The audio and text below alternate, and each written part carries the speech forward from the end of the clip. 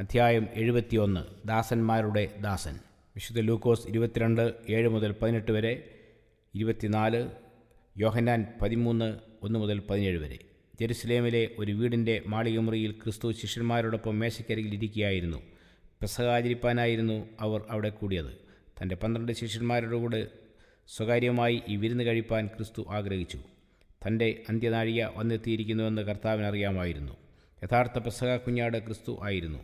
പെസഹാ ദിനത്തിൽ തന്നെ ക്രിസ്തു യാഗമായി തീരുവാൻ പോകുകയായിരുന്നു.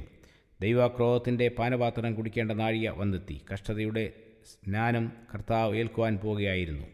എന്നാൽ അതിനു മുമ്പായി ശാന്തതയുടെ ഏതാനും മണിക്കൂറുകൾ കർത്താവിന് ലഭിച്ചു. ആ വിലയേറിയ സമയം ശിഷ്യന്മാരോടൊത്ത് ചെലവഴിക്കുവാൻ കർത്താവ് ആഗ്രഹിച്ചു. ക്രിസ്തുവിൻ്റെ ജീവിതം മുഴുവനും നിസ്വാർത്ഥ സേവന ജീവിതമായിരുന്നു. ശുശ്രൂഷ ചെയ്യിപ്പാനല്ല, ശുശ്രൂഷിക്കുവാൻ അത്രേ കർത്താവ് വന്നത്. മത്തായി 20:28. തൻ്റെ ഓരോ പ്രവൃത്തിയും നൽകിയ പാഠം അതായിരുന്നു. എങ്കിലും ശിഷ്യന്മാർ ഈ പാഠം ഇതുവരെ പഠിച്ചിരുന്നില്ല. ഈ അന്ത്യ അത്താഴ വിരുന്നിൽ ഈ പാഠം യേശു പ്രായോഗികമാക്കിക്കൊണ്ട് ശിഷ്യന്മാരെ പഠിപ്പിച്ചു. അത് അവരുടെ മനസ്സിൽ ആഴമായി പതിഞ്ഞു. യേശുവും ശിഷ്യന്മാരും തമ്മിലുള്ള കൂടിക്കാഴ്ച ശാന്തമായ സന്തോഷവേളകളായിരുന്നു. അവർ ഈ സന്ദർഭങ്ങളെ ഏറ്റവും വിലയേറിയതായി കരുതി. പെസഹാ താഴും പ്രത്യേക സന്തോഷമുള്ളതായ ഒരു സമയമായിരുന്നു. എന്നാൽ ഈ അവസരത്തിൽ യേശുവിൻ്റെ ഹൃദയം കലങ്ങിയും ഭാരപ്പെട്ടുമിരുന്നു. ക്രിസ്തുവിൻ്റെ മനസ്സിനെ എന്തോ ഭാരപ്പെടുത്തുന്നതായി ശിഷ്യന്മാർക്ക് മനസ്സിലായി. അതിൻ്റെ കാരണമെന്തെന്ന് അവർക്കറിയില്ലായിരുന്നുവെങ്കിലും യേശുവിനോടുകൂടെ അവരും സഹതപിച്ചു. മേശക്കരികിൽ അവർ ഉപവിഷ്ടരായപ്പോൾ യേശു ദുഃഖം കലർന്ന സ്വരത്തിൽ പറഞ്ഞു, ഞാൻ കഷ്ടം അനുഭവിക്കും മുമ്പ് ഈ പെസഹ നിങ്ങളോടുകൂടെ കഴിപ്പാൻ വാഞ്ചയോടെ ആഗ്രഹിച്ചു. ഇത് ദൈവരാജ്യത്തിൽ നിവൃത്തിയാകുവോളം ഞാൻ ഇനിയും അത് കഴിക്കയില്ല. പിന്നെ പാനപാത്രം എടുത്ത് വാഴ്ത്തി, ഇത് വാങ്ങി പങ്കിട്ടുകൊള്ളുവീൻ. ദൈവരാജ്യം വരുവോളം ഞാൻ മുന്തിരിവള്ളിയുടെ അനുഭവം ഇന്നു മുതൽ കുടിക്കയില്ല. തനിക്ക് ലോകത്തിൽ നിന്ന് വേർപെട്ട് പിതാവിൻ്റെ സമീപത്തേക്ക് പോകുവാൻ സമയം വന്നു കഴിഞ്ഞെന്ന് ക്രിസ്തു ഗ്രഹിച്ചു. ലോകത്തിൽ തനിക്കുള്ളവരെ സ്നേഹിച്ചതുപോലെ അവസാനത്തോളം അവരെ സ്നേഹിച്ചു. കുരിശിൻ്റെ നിഴൽ യേശുവിൻ്റെ മേൽ പതിഞ്ഞിരുന്നു. വേദന തൻ്റെ ഹൃദയത്തെ കാർന്നുകൊണ്ടിരുന്നു. തന്നെ കാണിച്ചു കൊടുക്കുന്ന നാഴികയിൽ എല്ലാവരാലും താൻ ത്യജിക്കപ്പെടുമെന്നും ക്രിസ്തുവിന് അറിയാമായിരുന്നു. കുറ്റവാളികളെ എങ്ങനെ നിഷ്കരുണം കൊല ചെയ്തിരുന്നുവോ അതുപോലെ തന്നെയും കൊലപ്പെടുത്തുമെന്നും ക്രിസ്തുവിന് അറിയാമായിരുന്നു.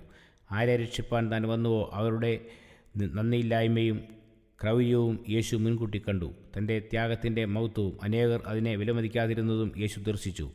തനിക്ക് ഭവിക്കുവാൻ പോകുന്ന കഷ്ടതകളെയും അപമാനത്തെയും കുറിച്ച് ഓർത്തപ്പോൾ സ്വാഭാവികമായും ദുഃഖപരവശനായി. താൻ സ്നേഹിച്ച 12 ശിഷ്യന്മാരെ കർത്താവ് നോക്കി. തൻ്റെ കഷ്ടപ്പാടുകൾക്കും മരണത്തിനും ശേഷം ശിഷ്യന്മാർ ഏകരായി സഹിപ്പാൻ പോകുന്ന കഷ്ടതകളെക്കുറിച്ച് കർത്താവ് ഓർത്തു.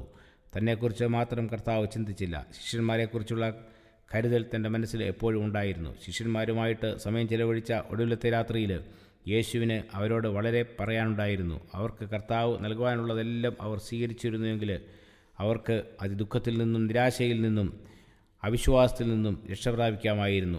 എന്നാൽ ക്രിസ്തുവിൻ്റെ ഉപദേശങ്ങളെല്ലാം ഉൾക്കൊള്ളുവാനുള്ളതായ കഴിവ് അവർക്കില്ലായിരുന്നു. അവരുടെ മുഖത്തേക്ക് നോക്കിയപ്പോൾ മുന്നറിയിപ്പിൻ്റെയും സമാശ്വസിപ്പിക്കലിൻ്റെയും വാക്കുകൾ കർത്താവിൻ്റെ അധരങ്ങളിൽ നിന്ന് പുറത്തേക്ക് വന്നില്ല. നിശബ്ദത അവിടെ വ്യാപിച്ചു.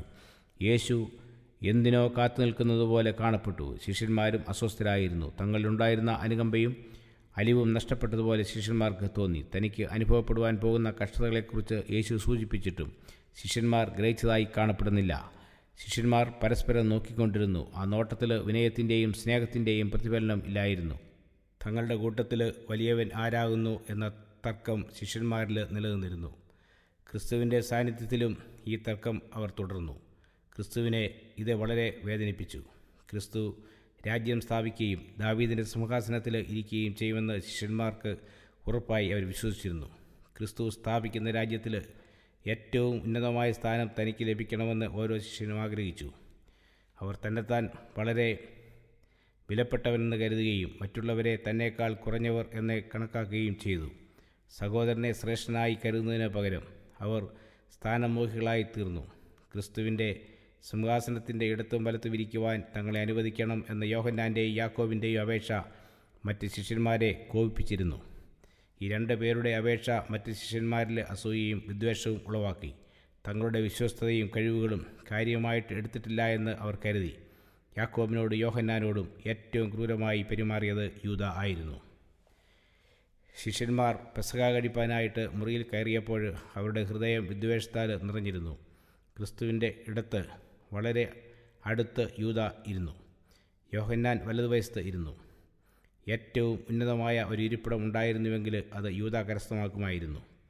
ക്രിസ്തുവിൻ്റെ ഇരിപ്പിടം കഴിഞ്ഞാൽ അടുത്തത് സ്വായത്തമാക്കുവാൻ യൂദാ ആഗ്രഹിച്ചു. അവൻ വഞ്ചകനായിരുന്നു. ശിഷ്യന്മാരുടെ ഇടയിൽ തർക്കത്തിന് വേറൊരു കാരണവും ഉണ്ടായിരുന്നു. വിരുന്ന് നടക്കുന്ന അവസരങ്ങളിൽ ഒരു ദാസൻ അതിഥികളുടെ കാലുകൾ കഴുകുന്ന പതിവുണ്ടായിരുന്നു. ഈ ചടങ്ങിനുള്ള ഒരുക്കങ്ങൾ തയ്യാറായിരുന്നു. വെള്ളം സംഭരിച്ചിരുന്ന കലം, പാത്രം, തുവാല തുടങ്ങിയവ കാലുകൾ കഴുകുന്നതിന് വേണ്ടി തയ്യാറാക്കിയിരുന്നു. എന്നാൽ ഈ ശുശ്രൂഷ ചെയ്യുവാൻ ഒരു ദാസൻ ഉണ്ടായിരുന്നില്ല. ദാസൻ ഇല്ലായിരുന്ന ആ സന്ദർഭത്തിൽ ശുശ്രൂഷ ചെയ്യേണ്ടിയിരുന്നത് ശിഷ്യന്മാരായിരുന്നു. എന്നാൽ ദാസൻ്റെ ഭാഗം നിർവഹിക്കുവാൻ ഒരു ശിഷ്യനും മനസ്സുണ്ടായിരുന്നില്ല. അത് തൻ്റെ ചുമതലയല്ല എന്ന മനോഭാവം ഓരോ ശിഷ്യനും പ്രകടിപ്പിച്ചു. തികഞ്ഞ ഒരു നിർവികാരതയാണ് ഇത്തരുണത്തിൽ ശിഷ്യന്മാർ പ്രകടിപ്പിച്ചത്. അവരുടെ മൗനം താഴ്മയുടെ പ്രവൃത്തി ചെയ്യുവാനുള്ള വൈമുഖ്യമാണ് കാട്ടിയത്. ഈ സാധുക്കളായ ശിഷ്യന്മാരെ സാത്താൻ്റെ നിയന്ത്രണത്തിൽ നിന്ന് എപ്രകാരം അകറ്റുവാൻ കഴിയും? ശിഷ്യത്വത്തെക്കുറിച്ച് സംസാരിക്കുന്നതല്ല യഥാർത്ഥ ശിഷ്യത്വം എന്ന് അവരെ എങ്ങനെ മനസ്സിലാക്കി കൊടുക്കുവാൻ സാധിക്കും? യഥാർത്ഥ മഹത്വം സ്ഥിതി ചെയ്യുന്നത് സ്നേഹത്തോടു കൂടിയ സേവനത്തിലും താഴ്മയിലുമാണെന്ന് എപ്രകാരം അവരെ കാണിക്കുവാൻ സാധിക്കും? എപ്രകാരം അവരുടെ ഹൃദയത്തിൽ സ്നേഹം ജ്വലിപ്പിക്കുവാനും തൻ്റെ ആശയങ്ങൾ അവരെ ബോധ്യപ്പെടുത്തുവാനും കഴിയും? ഈ ചോദ്യങ്ങൾ യേശുവിൻ്റെ മനസ്സിലൂടെ കടന്നു വന്നു. പരസ്പരം സേവനമനുഷ്ഠിക്കുന്നതിന് ശിഷ്യന്മാർ ഒരു ശ്രമവും നടത്തിയില്ല. അവർ എന്ത് ചെയ്യണമെന്ന് കാണുവാൻ ക്രിസ്തു കുറച്ചു നേരം കാത്തിരുന്നു. അതിനുശേഷം ക്രിസ്തു തൻ്റെ ഇരിപ്പിടത്തിൽ നിന്ന് എഴുന്നേറ്റ് തൻ്റെ അങ്കി ഊരിവെച്ച് ഒരു തുവാല എടുത്ത് അരയിൽ ചുറ്റി. ശിഷ്യന്മാർ അത്ഭുതത്തോടു കൂടി നോക്കി നിന്നു. എന്താണ് സംഭവിക്കാൻ പോകുന്നതെന്ന് അറിയാൻ അവർ കാത്തിരുന്നു. ഒരു തുവർത്ത് എടുത്ത് അരയിൽ ചുറ്റി ഒരു പാത്രത്തിൽ വെള്ളം പകർന്ന് ശിഷ്യന്മാർ കാൽ കഴുകുവാനും അരയിൽ ചുറ്റിയിരുന്ന തുണി കൊണ്ട് തുവർത്തുവാനും തുടങ്ങി. ഈ പ്രവൃത്തി ശിഷ്യന്മാരുടെ കണ്ണുകളെ തുറന്നു. അവരുടെ ഹൃദയങ്ങൾ അപരാധബോധവും ലജ്ജയും കൊണ്ട് നിറഞ്ഞു. ക്രിസ്തു തൻ്റെ നിശബ്ദമായ ശകാരം ശിഷ്യന്മാർ നല്ലവണ്ണം മനസ്സിലാക്കി. ഒരു പുതിയ വെളിച്ചത്തിൽ ശിഷ്യന്മാർ സ്വയം കണ്ടു. യേശു ശിഷ്യന്മാരുള്ളതായ സ്നേഹം പ്രദർശിപ്പിച്ചു. അവരുടെ സ്വയ ചിന്ത യേശുവിനെ ദുഃഖിതനാക്കിയെങ്കിലും അവരിലുണ്ടായിരുന്ന അഹന്തയെ യേശു കുറ്റപ്പെടുത്തിയില്ല. അതിന് പകരമായി അവർ ഒരിക്കലും മറക്കാത്ത ഒരു മാതൃക ക്രിസ്തു അവർക്ക് നൽകി. ശിഷ്യന്മാരുള്ള യേശുവിൻ്റെ സ്നേഹം അചഞ്ചലമായിരുന്നു. പിതാവ് തൻ്റെ കയ്യിൽ എല്ലാം ഭരമേൽപ്പിച്ചിരിക്കുന്നുവെന്ന് ക്രിസ്തുവിന് അറിയാമായിരുന്നു. തൻ്റെ ദൈവികത്വത്തെക്കുറിച്ച് ക്രിസ്തുവിന് പൂർണ്ണബോധം ഉണ്ടായിരുന്നു. എങ്കിലും തൻ്റെ രാജകീയ സ്ഥാനമാനങ്ങൾ മാറ്റിവെച്ച ശേഷം ഒരു ദാസൻ്റെ രൂപം എടുത്തു. ഭൗമിക ജീവിതത്തിലെ ക്രിസ്തുവിൻ്റെ അവസാന പ്രവൃത്തികളിലൊന്ന് ഒരു ദാസൻ്റെ ഭാഗം നിർവഹിക്കുക എന്നതായിരുന്നു. പെസഹയ്ക്ക് മുമ്പ് യൂദാ പുരോഹിതന്മാരെയും ശാസ്ത്രിമാരെയും രണ്ടാമതും കണ്ട് ക്രിസ്തുവിനെ അവരുടെ കയ്യിൽ ഏൽപ്പിച്ചു കൊടുക്കുന്നതിനെ സംബന്ധിച്ച് ഒരു കരാർ ഉറപ്പിച്ചിരുന്നു. അതിനുശേഷം താൻ നിരപരാധി എന്ന ഭാവേന ശിഷ്യന്മാരുടെ കൂടെ ഇരിക്കുകയും ഇടകലരുകയും പെസഹ ഒരുക്കുന്ന പ്രവൃത്തിയിൽ താൽപ്പര്യം കാട്ടുകയും ചെയ്തു. യൂദായുടെ ഉദ്ദേശത്തെക്കുറിച്ച് മറ്റ് ശിഷ്യന്മാർക്ക് ഒരറിവുമില്ലായിരുന്നു. അവൻ്റെ രഹസ്യ ഉദ്ദേശം ക്രിസ്തുവിന് വായിക്കുവാൻ കഴിഞ്ഞു. എങ്കിലും ക്രിസ്തു യൂദായെ പരസ്യമായി ശകാരിച്ചില്ല. എങ്കിലും അവൻ്റെ ആത്മരക്ഷയ്ക്ക് വേണ്ടി യേശു ആഗ്രഹിച്ചു. നാശോന്മുഖമായി നിന്ന ജെറുസലേമിനെ ഓർത്ത് കരഞ്ഞപ്പോഴുണ്ടായ ഹൃദയഭാരം യേശുവിന് യൂദയെക്കുറിച്ച് ഉണ്ടായി. എങ്ങനെ നിന്നെ ഉപേക്ഷിക്കാനാവും? യേശുവിൻ്റെ ഹൃദയം അവനു വേണ്ടി വിതുമ്പി. യേശുവിൻ്റെ നിർബന്ധിക്കുന്ന സ്നേഹം യൂദയ്ക്ക് അനുഭവവേദ്യമായി. അഴുക്കുപിടിച്ച തൻ്റെ കാലുകൾ രക്ഷകൻ കഴുകി തുടച്ചപ്പോൾ തൻ്റെ പാപം ഏറ്റുപറയണമെന്ന ഒരു തോന്നൽ യൂദായ്ക്ക് വളരെ ശക്തമായി അനുഭവപ്പെട്ടു. എങ്കിലും യൂദാ ഹൃദയത്തെ വിനയപ്പെടുത്തിയില്ല. അനുതപിക്കുന്നതിന് പകരം അവൻ തൻ്റെ ഹൃദയത്തെ കഠിനപ്പെടുത്തി. ഹൃദയത്തിൽ പൊന്തിവന്ന സദ്വികാരങ്ങളെ അടിച്ചമർത്തിയിട്ട് മനസ്സിനെ യൂദാ കഠിനമാക്കി. യേശുവിൻ്റെ വിനയപ്രവൃത്തിയിൽ യൂദാ താൽപ്പര്യം കാണിച്ചില്ല. ഇത്ര താഴ്മ കാട്ടുന്ന ഒരാൾക്ക് ഇസ്രായേലിൻ്റെ രാജാവായിരിക്കുവാൻ കഴിയുകയില്ല എന്ന് അവൻ ചിന്തിച്ചു. ഒരു ഭൗതിക രാജ്യത്തിൽ ലഭിക്കാവുന്ന പദവികളെക്കുറിച്ചുള്ള എല്ലാ പ്രതീക്ഷകളും യൂദായെ സംബന്ധിച്ചിടത്തോളം അസ്തമിച്ചു. ക്രിസ്തുവിനെ അനുഗമിക്കുന്നതിൽ കൂടെ ഒന്നും നേടാനില്ല എന്ന് അവൻ വിശ്വസിച്ചു. സ്വയം താഴ്ത്തുന്ന ക്രിസ്തുവിനെ ഉപേക്ഷിക്കുവാൻ തന്നെ യൂദാ തീരുമാനിച്ചു. താൻ വഞ്ചിതനായി എന്ന് അവൻ ഉറപ്പായി വിശ്വസിച്ചു. യൂദയുടെ മേൽ സാത്താൻ ആധിപത്യം ഉറപ്പിച്ചു. യേശുവിനെ കാണിച്ചു കൊടുക്കുന്ന പ്രവൃത്തി പൂർത്തീകരിക്കുവാൻ യൂദാ ഉറച്ചു. യൂദാ അത്താഴത്തിന് മേശയ്ക്കരികിൽ ഇരുന്നപ്പോൾ ഒന്നാമത്തെ സ്ഥാനം തിരഞ്ഞെടുത്തു. ഒരു ദാസനെപ്പോലെ ക്രിസ്തു യൂദയുടെ കാലുകളാണ് ആദ്യം കഴുകിയത്. യൂദാ ഏറ്റവും അധികം വെറുത്തിരുന്ന യോഹന്നാന് ഏറ്റവും ഒടുവിൽ മാത്രമേ ശുശ്രൂഷ ലഭിക്കുമായിരുന്നുള്ളൂ. എന്നാൽ ഇതൊരു തരം താഴ്ത്തലായി യോഹന്നാൻ കരുതിയില്ല. ക്രിസ്തു ചെയ്ത സേവനം എല്ലാ ശിഷ്യന്മാരുടെയും ഹൃദയങ്ങളെ സ്പർശിച്ചു. പത്രോസിൻ്റെ അടുത്ത കർത്താവ് എത്തിയപ്പോൾ പത്രോസ് ചോദിച്ചു, കർത്താവേ, നീ എൻ്റെ കാൽ കഴുകുന്നുവോ? ക്രിസ്തുവിൻ്റെ താഴ്മ പത്രോസിൻ്റെ ഹൃദയത്തെ തകർത്തു.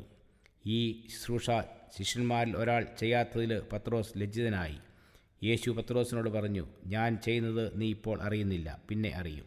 ദൈവത്തിൻ്റെ പുത്രൻ എന്ന് താൻ വിശ്വസിച്ച തൻ്റെ കർത്താവ് ഒരു ദാസൻ്റെ ഭാഗം നിർവഹിക്കുന്നതിനെ സഹായിക്കുവാൻ പത്രോസിന് കഴിഞ്ഞില്ല. കർത്താവിൻ്റെ ഈ വിനയപ്രവൃത്തിയിൽ പത്രോസ് ഇളകിവശായി. ഉറച്ച തീരുമാനത്തോടെ പത്രോസ് പറഞ്ഞു, നീ ഒരു നാളും എൻ്റെ കാൽ കഴുകുകയില്ല. യേശു പറഞ്ഞു, ഞാൻ നിന്നെ കഴുകാഞ്ഞാൽ നിനക്ക് എന്നോടുകൂടി പങ്കില്ല. പത്രോസ് നിരസിച്ച ശുശ്രൂഷ ഉന്നതമായ ഒരു ശുദ്ധീകരണത്തിൻ്റെ പ്രതീകമായിരുന്നു. പാപക്കറകൾ ഹൃദയത്തിൽ നിന്ന് കഴുകുവാനായിരുന്നു ക്രിസ്തു വന്നത്. തൻ്റെ പാദങ്ങൾ കഴുകുവാൻ ക്രിസ്തുവിനെ അനുവദിക്കുന്നതിൽ കൂടെ തന്നെ പത്രോസ് പ്രധാനപ്പെട്ട ഒരു ശുദ്ധീകരണത്തെയാണ് നിഷേധിച്ചത്. ഒരു വിധത്തിൽ പറഞ്ഞാൽ പത്രോസ് കർത്താവിനെ നിരസിക്കുകയാണ് ചെയ്തത്. നമ്മെ കഴുകുന്നത് കർത്താവിന് അപമാനകരമായ ഒരു പ്രവൃത്തിയല്ല. നമുക്ക് വേണ്ടി ദൈവം ഒരുക്കിയിരിക്കുന്നത് എന്തായിരുന്നാലും അത് നന്ദിയോടെ സ്വീകരിക്കുകയും ക്രിസ്തുവിനായി താൽപ്പര്യത്തോടുകൂടി പ്രവർത്തിക്കുകയും ചെയ്യുക എന്നതാണ് യഥാർത്ഥ വിനയം. ഞാൻ നിന്നെ കഴുകാഞ്ഞാൽ നിനക്ക് എന്നോടുകൂടെ പങ്കില്ല എന്ന ക്രിസ്തുവിൻ്റെ വാക്കുകൾ കേട്ടപ്പോൾ പത്രോസിൻ്റെ അഹങ്കാരവും സ്വച്ഛയും എല്ലാം അവനെ വിട്ടുപോയി. പത്രോസ് പൂർണ്ണമായി തന്നെത്താൻ കർത്താവിന് സമർപ്പിച്ചു. ക്രിസ്തുവിൽ നിന്ന് വേർപെട്ടിരിക്കുക എന്ന ചിന്ത പോലും വെച്ചു പുലർത്തുവാൻ പത്രോസിന് ത്രാണിയില്ലായിരുന്നു. ക്രിസ്തുവിൽ നിന്നുള്ള വേർപാട് തനിക്ക് മരണം പോലെ ആയിരുന്നു. കർത്താവെ, എൻ്റെ കാൽ മാത്രമല്ല കൈയും തലയും കൂടെ കഴുകണമേ, പത്രോസ് യാചിച്ചു. യേശു പ്രതിവചിച്ചു, കുളിച്ചിരിക്കുന്നവന് കാലല്ലാതെ കഴുകുവാൻ ആവശ്യമില്ല, അവൻ മുഴുവനും ശുദ്ധിയുള്ളവൻ. ശാരീരികമായ ശുദ്ധീകരണത്തെക്കാൾ വലുതായ ഒന്നിനെ കർത്താവിൻ്റെ വാക്കുകൾ അർത്ഥമാക്കി. കാൽപാദങ്ങൾ കഴുകുന്നതിലൂടെ ശ്രേഷ്ഠമായ ഒരു ശുദ്ധീകരണത്തെ കർത്താവ് സൂചിപ്പിച്ചു. കുളിച്ചിരിക്കുന്ന ഒരുവൻ ശുദ്ധിയുള്ളവനാണ്, എന്നാൽ പാദങ്ങളിൽ വേഗം അഴുക്ക് പറ്റുന്നു. അതുകൊണ്ട് പാദങ്ങൾ വീണ്ടും കഴുകേണ്ടതായി വരുന്നു. പാപത്തെ കഴുകുവാനായി തുറക്കപ്പെട്ട വലിയ ഉറവയിൽ സ്നാനം ചെയ്തവരായിരുന്നു പത്രോസും മറ്റ് ശിഷ്യന്മാരും. കർത്താവ് ശിഷ്യന്മാരെ സ്വന്തമായി കരുതിയിരുന്നു. പക്ഷേ പരീക്ഷകൻ അവരെ കളങ്കമേൽപ്പിച്ചു. ക്രിസ്തുവിൻ്റെ ശുദ്ധീകരിക്കുന്ന കൃപ അവർക്ക് ആവശ്യമായിരുന്നു. അവരുടെ കാലുകളിലെ അഴുക്കുകൾ കഴുകിക്കളയുവാനായി കർത്താവ് അരയിൽ തുണി ചുറ്റിയപ്പോൾ കർത്താവ് ആഗ്രഹിച്ചത് ആ പ്രവൃത്തിയിലൂടെ ശിഷ്യന്മാരുടെ ഹൃദയത്തിലുണ്ടായിരുന്ന അകൽച്ചയും അസൂയയും അഹങ്കാരവും കഴുകിക്കളയുകയായിരുന്നു. പൊടി പിടിച്ച തങ്ങളുടെ കാലുകൾ കഴുകുന്നതിനേക്കാൾ വളരെ അധികം പ്രാധാന്യമുള്ളതായിരുന്നു അത്. ആ സന്ദർഭത്തിൽ അവർ ആരും തന്നെ ക്രിസ്തുവിൻ്റെ സ്വഭാവത്തോട് അനുരൂപമായിരുന്നില്ല. താഴ്മയുടെയും സ്നേഹത്തിൻ്റെയും ആത്മാവ് അവരിൽ വന്നുവെങ്കിൽ മാത്രമേ ക്രിസ്തുവിൻ്റെ മരണത്തെ പ്രഖ്യാപിക്കുന്ന ക്രിസ്തു അപ്പോൾ സ്ഥാപിക്കുവാൻ പോകുകയായിരുന്ന കർത്തൃമേശയിൽ പങ്കെടുക്കുവാൻ അവർ യോഗ്യതയുള്ളവരായി തീരുമായിരുന്നുള്ളൂ. ശിഷ്യന്മാരുടെ ഹൃദയങ്ങൾക്ക് വിശുദ്ധീകരണം ആവശ്യമായിരുന്നു. അഹംഭാവവും സ്വേച്ഛയുമാണ് വിദ്വേഷത്തിൻ്റെയും പകയെയും കൊണ്ടുവരുന്നത്. എന്നാൽ യേശു ശിഷ്യന്മാരുടെ കാലുകൾ കഴുകിയതോടൊപ്പം അവരുടെ ഹൃദയങ്ങളിലെ മാലിന്യവും കഴുകിക്കളഞ്ഞു. അവരുടെ ചിന്തയിൽ മാറ്റമുണ്ടായി. നിങ്ങൾ ഇപ്പോൾ ശുദ്ധിയുള്ളവർ എന്ന് അവരെ നോക്കിക്കൊണ്ട് യേശുവിനെ പറയുവാൻ കഴിഞ്ഞു. ഐക്യവും പരസ്പര സ്നേഹവും അവരുടെ ഹൃദയങ്ങളിൽ രൂപം കൊണ്ടു. അവർ വിനയമുള്ളവരും കേൾപ്പാൻ മനസ്സുള്ളവരും ആയിത്തീർന്നു. യൂദ ഒഴികെ മറ്റ് ശിഷ്യന്മാരെല്ലാം തങ്ങളുടെ സ്ഥാനം മറ്റുള്ളവർക്ക് കൊടുപ്പാൻ തയ്യാറായി. ക്രിസ്തുവിൻ്റെ ഉപദേശങ്ങൾ വിനയത്തോടെ സ്വീകരിപ്പാൻ അവരുടെ ഹൃദയങ്ങൾ ഒരുങ്ങി. പത്രോസിനെയും മറ്റ് സഹോദരന്മാരെയും പോലെ നാവും ക്രിസ്തുവിൻ്റെ രക്തത്താൽ കഴുകപ്പെട്ടവരാണ്. എന്നാൽ തിന്മയുമായുള്ള സമ്പർക്കത്തിൽ നമ്മുടെ ഹൃദയശുദ്ധി നഷ്ടപ്പെടുന്നു. നമ്മെ ശുദ്ധീകരിക്കുന്ന തൻ്റെ കൃപയ്ക്കു വേണ്ടി ക്രിസ്തുവിൻ്റെ സമീപത്തേക്ക് നാം വരണം. തൻ്റെ അഴുക്ക് പിടിച്ച കാലുകൾ കർത്താവിനെ കൊണ്ട് കഴിയിപ്പിക്കുവാൻ പത്രോസിന് സമ്മതമില്ലായിരുന്നു. നമ്മുടെ ഹൃദയങ്ങൾ പാപങ്ങളാൽ മലിനപ്പെട്ടിരിക്കുന്നു. നമ്മുടെ കോപവും അഹംഭാവവും സ്വയചിന്തയുമെല്ലാം നമ്മുടെ കർത്താവിനെ വേദനിപ്പിക്കുന്നവയാണ്. എങ്കിലും നമ്മുടെ കറകളുമായി കർത്താവിൻ്റെ സന്നിധിയിൽ നാം ചെല്ലണം. കർത്താവിന് മാത്രമേ നമ്മെ ശുദ്ധീകരിക്കുവാൻ കഴിയുകയുള്ളൂ. കർത്താവ് നമ്മെ ശുദ്ധീകരിക്കാഞ്ഞാൽ അവനുമായി നമുക്ക് ബന്ധം പുലർത്തുവാൻ കഴിയുകയില്ല. യേശു പറഞ്ഞു, നിങ്ങൾ ശുദ്ധിയുള്ളവരാകുന്നു, എല്ലാവരും അല്ലാതാനും. യൂദയുടെ കാലുകൾ യേശു കഴിയെങ്കിലും യൂദയുടെ ഹൃദയം യേശുവിനെ കീഴ്പ്പെടുത്തിയിട്ടില്ലായിരുന്നു. അവൻ്റെ ഹൃദയം ശുദ്ധീകരിക്കപ്പെട്ടിട്ടില്ലായിരുന്നു. യൂദ ക്രിസ്തുവിന് വേണ്ടി സ്വയം സമർപ്പിച്ചില്ല. ക്രിസ്തു ശിഷ്യന്മാരുടെ കാലുകൾ കഴുകിയ ശേഷം വസ്ത്രങ്ങൾ ധരിച്ച് ഇരിപ്പിടത്തിൽ ഉപവിഷ്ടനായി. അവരോടായി യേശു പറഞ്ഞു, നിങ്ങൾ എന്നെ ഗുരുവെന്നും കർത്താവെന്നും വിളിക്കുന്നു. ഞാൻ അങ്ങനെ ആകൊണ്ട് നിങ്ങൾ പറയുന്നത് ശരി.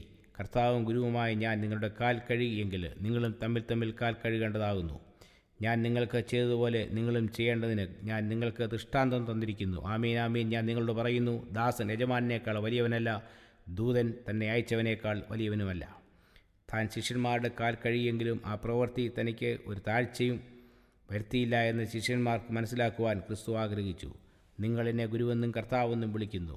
ഞാൻ അങ്ങനെയാകൊണ്ട് നിങ്ങൾ പറയുന്നത് ശരി. ശ്രേഷ്ഠതയേറിയ ഒരു വ്യക്തി ഈ ശുശ്രൂഷ ചെയ്തുകൊണ്ട് അതിന് ആകർഷത്വവും പ്രാധാന്യവും ഏറി. ക്രിസ്തുവിനെപ്പോലെ ശ്രേഷ്ഠൻ ആരുമില്ല. എങ്കിലും ദാസൻ ചെയ്യേണ്ട ജോലി താൻ ഏറ്റെടുത്തു. സ്വാർത്ഥചിന്തയാൽ മനുഷ്യൻ തെറ്റിപ്പോകാതിരിക്കുവാൻ ക്രിസ്തു വിനയത്തിൻ്റെ പ്രതീകമാകുന്ന ഈ പാദശുശ്രൂഷ സ്ഥാപിച്ചു. ഇത് കർത്താവ് തന്നെ പ്രവൃത്തിപഥത്തിൽ കൊണ്ടുവന്നു. മറ്റുള്ളവരെ ഏൽപ്പിക്കുവാൻ കർത്താവ് ആഗ്രഹിച്ചില്ല. അത്ര പ്രാധാന്യം കർത്താവ് ഈ ശുശ്രൂഷയ്ക്ക് നൽകി. ദൈവപുത്രൻ ദാസനെപ്പോലെ ശുശ്രൂഷിച്ചു. ശ്രേഷ്ഠമായ സ്ഥാനങ്ങൾക്ക് വേണ്ടി ശിഷ്യന്മാർ കിടമത്സരം നടത്തിയപ്പോൾ കർത്താവും രാജാതിരാജവുമായവൻ അവരുടെ അഴുക്ക് പിടിച്ച പാദങ്ങൾ കഴുകുവാൻ കുനിഞ്ഞു. തന്നെ ശത്രുക്കൾക്ക് കാണിച്ചു കൊടുക്കുവാൻ പോകുന്നവൻ്റെ പാദങ്ങൾ ക്രിസ്തു കഴുകി. ദൈവത്തിൽ നിന്ന് ഉത്ഭവിക്കുന്ന നിസ്വാർത്ഥ ശുശ്രൂഷയുടെ പൂർണ്ണതയുള്ള മാതൃക ക്രിസ്തു തൻ്റെ ജീവിതത്തിൽ കൂടെയും ഉപദേശത്തിൽ കൂടെയും നൽകി. ദൈവം നിസ്വാർത്ഥയുടെയും മൂർത്തിഭാവമാണ്. ലോക സൃഷ്ടി, പരിപാലനം തുടങ്ങിയവയിലൂടെ ദൈവം മറ്റുള്ളവർക്ക് ശുശ്രൂഷ ചെയ്തുകൊണ്ടിരിക്കുന്നു. അവൻ ദുഷ്ടന്മാരുടെ മേലും നല്ലവരുടെ മേലും തൻ്റെ സൂര്യനെ ഉദിപ്പിക്കുകയും നീതിമാന്മാരുടെ നീതികെട്ടവരുടെ മേലും മഴ പെയ്യ്ക്കുകയും ചെയ്യുന്നുവല്ലോ. മത്തായി 5:45. സേവനത്തിൻ്റെ ഈ ആദർശമാണ് പിതാവ് പുത്രന് നൽകിയിരിക്കുന്നത്. സേവനത്തിൻ്റെ അർത്ഥമെന്തെന്ന് ശിഷ്യന്മാരെ പഠിപ്പിക്കുന്നതിന് വേണ്ടിയായിരുന്നു ഇത്. മനുഷ്യവർഗത്തിൻ്റെ നേതൃസ്ഥാനത്ത് നിൽപ്പാനുള്ളതായ ചുമതല ക്രിസ്തുവിന് നൽകിയത് സേവനത്തിൻ്റെ നിയമമായിരുന്നു. കർത്താവിൻ്റെ ജീവിതത്തിൻ്റെ മുഖ്യധാര. കർത്താവ് ശുശ്രൂഷ ചെയ്തുകൊണ്ടിരുന്നു. എല്ലാവർക്കും തൻ്റെ സേവനം നൽകി. അങ്ങനെ ദൈവകൽപ്പനയെ താൻ നിവർത്തിച്ചു. നാം എപ്രകാരം സേവനം ചെയ്യണമെന്ന് ക്രിസ്തു മാതൃക കാണിച്ചു തന്നു. സേവനത്തിൻ്റെ തത്വം ശിഷ്യന്മാരിൽ ഉറപ്പിക്കുവാൻ കർത്താവ് പലവര ശ്രമിച്ചു. യാക്കോബും യോഹന്നാനും ശ്രേഷ്ഠ സ്ഥാനത്തിനു വേണ്ടി അപേക്ഷിച്ചപ്പോൾ യേശു പറഞ്ഞു, നിങ്ങൾ മഹാൻ ആകുവാൻ ഇച്ഛിക്കുന്നവനെല്ലാം നിങ്ങളുടെ ശുശ്രൂഷക്കാരൻ ആകണം. മത്തായി 20:26. എൻ്റെ രാജ്യത്തിൽ മുൻഗണനയ്ക്കോ പ്രാമാണികത്വ തത്വത്തിനോ സ്ഥാനമില്ല. എൻ്റെ രാജ്യത്തിൽ ഏതെങ്കിലും മഹത്വമുണ്ടെങ്കിൽ അത് വിനയത്തിന് മാത്രമാണുള്ളത്. ഏതിനെങ്കിലും പ്രത്യേക പരിഗണന നൽകുന്നുവെങ്കിൽ അത് മറ്റുള്ളവരെ സൂക്ഷിക്കുന്നതിനുള്ളതായ ഭക്തിക്ക് മാത്രമാണ്. ശിഷ്യന്മാരുടെ കാലുകൾ കഴുകിയ ശേഷം യേശു പറഞ്ഞു, ഞാൻ നിങ്ങൾക്ക് ചെയ്തതുപോലെ നിങ്ങളും ചെയ്യേണ്ടതിന് ഞാൻ നിങ്ങൾക്ക് ദൃഷ്ടാന്തം തന്നിരിക്കുന്നു. അതിഥി സൽക്കാരം ആചരിക്കണമെന്ന് മാത്രമല്ല കർത്താവ് ഇവിടെ അർത്ഥമാക്കുന്നത്. അതിഥികളുടെ കാൽ കഴുകുന്നതിനേക്കാൾ ഉപരിയായ കാര്യം അതിൽ അടങ്ങിയിരിക്കുന്നു. മതപരമായ ഒരു ശുശ്രൂഷ സ്ഥാപിക്കുകയായിരുന്നു കർത്താവ് ഇവിടെ ചെയ്തത്. കർത്താവ് അത് ചെയ്തതുകൊണ്ട് താഴ്മയുടെ ഈ ശുശ്രൂഷ ഒരു പരിശുദ്ധ ശുശ്രൂഷയായി തീർന്നു. താഴ്മയുടെയും സേവനത്തിൻ്റെയും പാഠങ്ങൾ തൻ്റെ ഭക്തന്മാർ ഓർക്കുന്നതിന് ക്രിസ്തു അവർക്ക് വേണ്ടി ഈ ശുശ്രൂഷ സ്ഥാപിച്ചു. തിരുവത്താഴ് ശുശ്രൂഷയിലേക്ക് പ്രവേശിക്കുന്നതിന് മുൻപായി ഒരുക്കത്തിൻ്റെ ഒരു ശുശ്രൂഷയായിട്ടാണ് കാലുകഴുകൽ ശുശ്രൂഷ സ്ഥാപിച്ചത്. അഹംഭാവവും വിദ്വേഷവും സ്ഥാനമോഹവും ഹൃദയത്തിൽ കുടികൊള്ളുമ്പോൾ ക്രിസ്തുവുമായുള്ള സംസർഗത്തിന് ഹൃദയം ഒരുക്കമായിരിക്കില്ല. അപ്പോൾ കർത്താവിൻ്റെ ശരീരത്തെയും രക്തത്തെയും സ്വീകരിപ്പാൻ നാം ഒരുക്കമുള്ളവരായിരിക്കയില്ല. അതുകൊണ്ടാണ് പാദശുശ്രൂഷയുടെ സ്മാരകം യേശു സഭയിൽ സ്ഥാപിച്ചത്.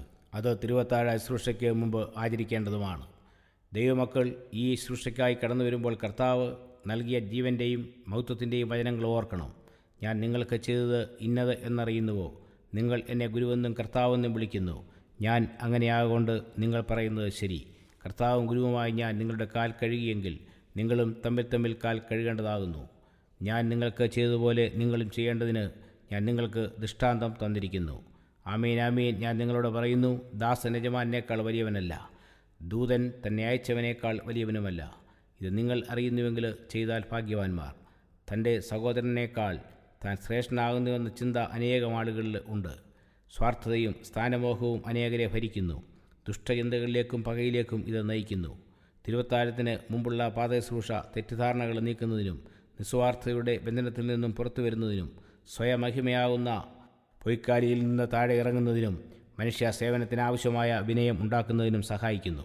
ആത്മപരിശോധനയ്ക്കും പാപബോധം കൈവരുന്നതിനും പാപക്ഷമ ലഭിക്കുന്നു എന്ന ഉറപ്പിനും വേണ്ടിയുള്ള ഈ പരിശുദ്ധ ശുശ്രൂഷാവേളയിൽ അവ സാക്ഷാത്കരിക്കുന്നതിന് ദൈവിക സാന്നിധ്യം അവിടെയുണ്ട്. ഇതുവരെയും സ്വാർത്ഥതയുടെ ചാലിൽ കൂടെ ഒഴുകിക്കൊണ്ടിരുന്ന ചിന്താധാരയെ ശരിയായ ചാലിൽ കൂടെ ഒഴുക്കുന്നതിന് ക്രിസ്തു തൻ്റെ കൃപയുടെ പൂർണ്ണതയിൽ അവിടെ സന്നിഹിതനാണ്. കർത്താവിൻ്റെ മാതൃകയെ പിന്തുടരുന്നവരുടെ ബോധമനസ്സിനെ പരിശുദ്ധാത്മാവ് ജീവസ്വമാക്കുന്നു. നമുക്ക് വേണ്ടി കർത്താവ് അനുഭവിച്ച അപമാനത്തെക്കുറിച്ച് ഓർക്കുമ്പോൾ ചിന്തയുടെ ശകലങ്ങൾ ഒന്നൊന്നായിട്ട് ബന്ധിക്കപ്പെടുന്നു. അങ്ങനെ സ്മരണയുടെ ശൃംഖലയുണ്ടാകുന്നു. ദൈവം ചെയ്ത നന്മകളെയും ഭൗമിക സ്നേഹിതർ ചെയ്ത സഹായങ്ങളെയും അവരുടെ സ്നേഹത്തെയും കുറിച്ച് ഓർക്കുന്നു. വിസ്മരിക്കപ്പെട്ട അനുഗ്രഹങ്ങൾ, ദൈവകൃപകളെ അഗണ്യമാക്കിയ സന്ദർഭങ്ങൾ, ദൈവത്തിൻ്റെ ദയയെ തിരസ്കരിച്ച സന്ദർഭങ്ങൾ, ഇവയെല്ലാം ഒന്നൊന്നായി മനസ്സിൽ കടന്നു വരുന്നു. നമ്മുടെ സ്വഭാവത്തിലെ വൈകല്യങ്ങൾ, ചുമതലകൾ നിറവേറ്റാതിരുന്ന വേളകൾ, ദൈവത്തോട് നന്ദി കാട്ടാതിരുന്ന സമയങ്ങൾ, സഹോദരങ്ങളോട് സ്നേഹം പ്രകടിപ്പിക്കാതിരുന്ന സന്ദർഭം തുടങ്ങിയവ നമ്മുടെ മനോമുകുരത്തിൽ തെളിഞ്ഞു വരുന്നു. പാപം വെളിവാകുകയും ദൈവം അവയെ കാണുകയും ചെയ്യുന്നു. നാം സ്വയത്തെ സമാശ്വസിപ്പിക്കുവാൻ ശ്രമിക്കുന്നില്ല. നേരെ മറിച്ച് നമുക്ക് പാപബോധം ശക്തിയായി തോന്നുകയും ദൈവസന്നിധിയിൽ നാം താഴുകയും ചെയ്യുന്നു. ദൈവത്തെ നമ്മിൽ നിന്ന് അകറ്റിയ മതിൽക്കെട്ടുകളെ തകർക്കുവാൻ നാം ശക്തരായിത്തീരുന്നു. ദുർചിന്തകളും ദുർഭാഷണങ്ങളും നമ്മിൽ നിന്ന് അകലുന്നു. നാം പാപങ്ങൾ ഏറ്റുപറയുകയും പാപമോചിതരായിത്തീരുകയും ചെയ്യുന്നു. സകലത്തെയും കീഴടക്കുന്ന ദൈവകൃപ നമ്മിലേക്ക് കടന്നു വരികയും ക്രിസ്തുവിൻ്റെ സ്നേഹം നമ്മെ ഒന്നാക്കി തീർക്കുകയും ചെയ്യുന്നു. ഒരുക്കത്തിൻ്റെ ശുശ്രൂഷയെ നാം മനസ്സിലാക്കി കഴിയുമ്പോൾ ശ്രേഷ്ഠമായ ഒരു ആത്മീയ ജീവിതത്തിൻ്റെ വാഞ്ച നമ്മിലുണ്ടാവുന്നു. ഈ ആഗ്രഹത്തെ സംതൃപ്തരാക്കുവാൻ ദൈവം എപ്പോഴും ഒരുക്കമാണ്. നമ്മുടെ ആത്മാവ് ഉന്നതമായ ഒരു മണ്ഡലത്തിലേക്ക് ഉയർത്തപ്പെടുന്നു. പാപങ്ങൾ മോചിച്ചു കിട്ടിയെന്ന ഉറപ്പോടെ വിശുദ്ധ തിരുവത്താഴത്തിൽ നമുക്ക് അപ്പോൾ പങ്കെടുക്കുവാൻ സാധിക്കും. നീതിസൂര്യനാകുന്ന ക്രിസ്തുവിൻ്റെ പ്രകാശം മനസ്സിൻ്റെ ഉള്ളറകളെ പ്രകാശമനമാക്കുന്നു. ലോകത്തിൻ്റെ പാപം ചുമക്കുന്ന ദൈവത്തിൻ്റെ കുഞ്ഞാടിനെ കാണുന്നു. യോഹന്നാൻ 1:29. കർത്തൃമേശയുടെ ആത്മാവിനെ ഉൾക്കൊള്ളുന്നവർക്ക് ഇതൊരു വെറും ചടങ്ങായി അനുഭവപ്പെടുകയില്ല. സ്നേഹത്താൽ അന്യോന്യം സേവിപ്പീൻ, ഗലാത്യർ 5:13 എന്ന മഹത്തായ പാഠമാണ് ഈ ശുശ്രൂഷ നൽകുന്നത്. പാദശുശ്രൂഷയിലൂടെ ക്രിസ്തു മനസ്സിലാക്കി തന്ന പാഠം തൻ്റെ ശിഷ്യന്മാരെ സ്വർഗീയ ഭണ്ഡാരത്തിലെ അനന്തമായ സമ്പത്തിന് അവകാശികളാക്കി തീർക്കുന്നതിന് ഏത് സ്വയത്യാഗത്തിനും താൻ ഒരുക്കമായിരുന്നു എന്നതാണ്. ശിഷ്യന്മാരും അതേ സേവന സന്നദ്ധത കാണിക്കുമെന്ന് ക്രിസ്തുവിന് മുമ്പാകെ പ്രതിജ്ഞയെടുത്തു. ഈ ശുശ്രൂഷയിൽ ദൈവമക്കൾ പങ്കെടുക്കുമ്പോൾ പരസ്പരം അവർ സ്നേഹബന്ധത്താൽ ഏകീഭവിക്കപ്പെടുന്നു. തമ്മിൽ അവർ സഹായഹസ്തം നീട്ടുകയും അനുഗ്രഹിക്കുകയും ചെയ്യുന്നു. നിസ്വാർത്ഥമായ സേവനത്തിനായി അവർ ജീവിതത്തെ സമർപ്പിക്കുന്നു. ഈ സേവനം നമ്മുടെ ചുരുങ്ങിയ വൃത്തത്തിനുള്ളിൽ ഒതുക്കരുത്. കർത്താവിൻ്റെ വയൽപ്രദേശം പോലെ വിസ്തൃതമായിരിക്കണം ദൈവമക്കളുടെ സേവനമാകുന്ന വയൽപ്രദേശം. നമ്മുടെ ശുശ്രൂഷ ലഭിക്കുവാൻ ആവശ്യമുള്ളവരാണ് ലോകം മുഴുവനും. പാവപ്പെട്ടവരും നിസ്സഹായരും അജ്ഞരും. ക്രിസ്തുവിനോട് മാളികമുറിയിൽ സമ്പർക്കം പുലർത്തിയവർ ക്രിസ്തു ചെയ്തതുപോലെ ലോകത്തെ ശുശ്രൂഷിപ്പാനായി പോകും. യേശു എല്ലാവർക്കും ശുശ്രൂഷ ചെയ്തു. എല്ലാവരുടെയും ദാസനായി വന്നു. എല്ലാവരെയും ശുശ്രൂഷിച്ചതുകൊണ്ട് എല്ലാവരാലും ക്രിസ്തു ശുശ്രൂഷിക്കപ്പെടുകയും ബഹുമാനിക്കപ്പെടുകയും ചെയ്യും. കർത്താവിൻ്റെ ദിവ്യ സ്വഭാവത്തിൽ പങ്കാളികളാകുവാൻ ആഗ്രഹിക്കുന്നവരും വീണ്ടെടുക്കപ്പെട്ടവരെ കാണുമ്പോൾ കർത്താവിനെ പോലെ സന്തോഷിക്കുന്നവരും കർത്താവിൻ്റെ നിസ്വാർത്ഥ സേവന മാതൃക പിന്തുടരണം. ഞാൻ നിങ്ങൾക്ക് ചെയ്തതുപോലെ നിങ്ങളും ചെയ്യേണ്ടതിന് ഞാൻ നിങ്ങൾക്ക് ദൃഷ്ടാന്തം തന്നിരിക്കുന്നു. താൻ സ്ഥാപിച്ച ശുശ്രൂഷയുടെ ഉദ്ദേശം ഇതായിരുന്നു. കർത്താവ് വീണ്ടും പറയുന്നു, ഇത് നിങ്ങൾ അറിയുന്നുവെങ്കിൽ ചെയ്താൽ ഭാഗ്യവാന്മാർ.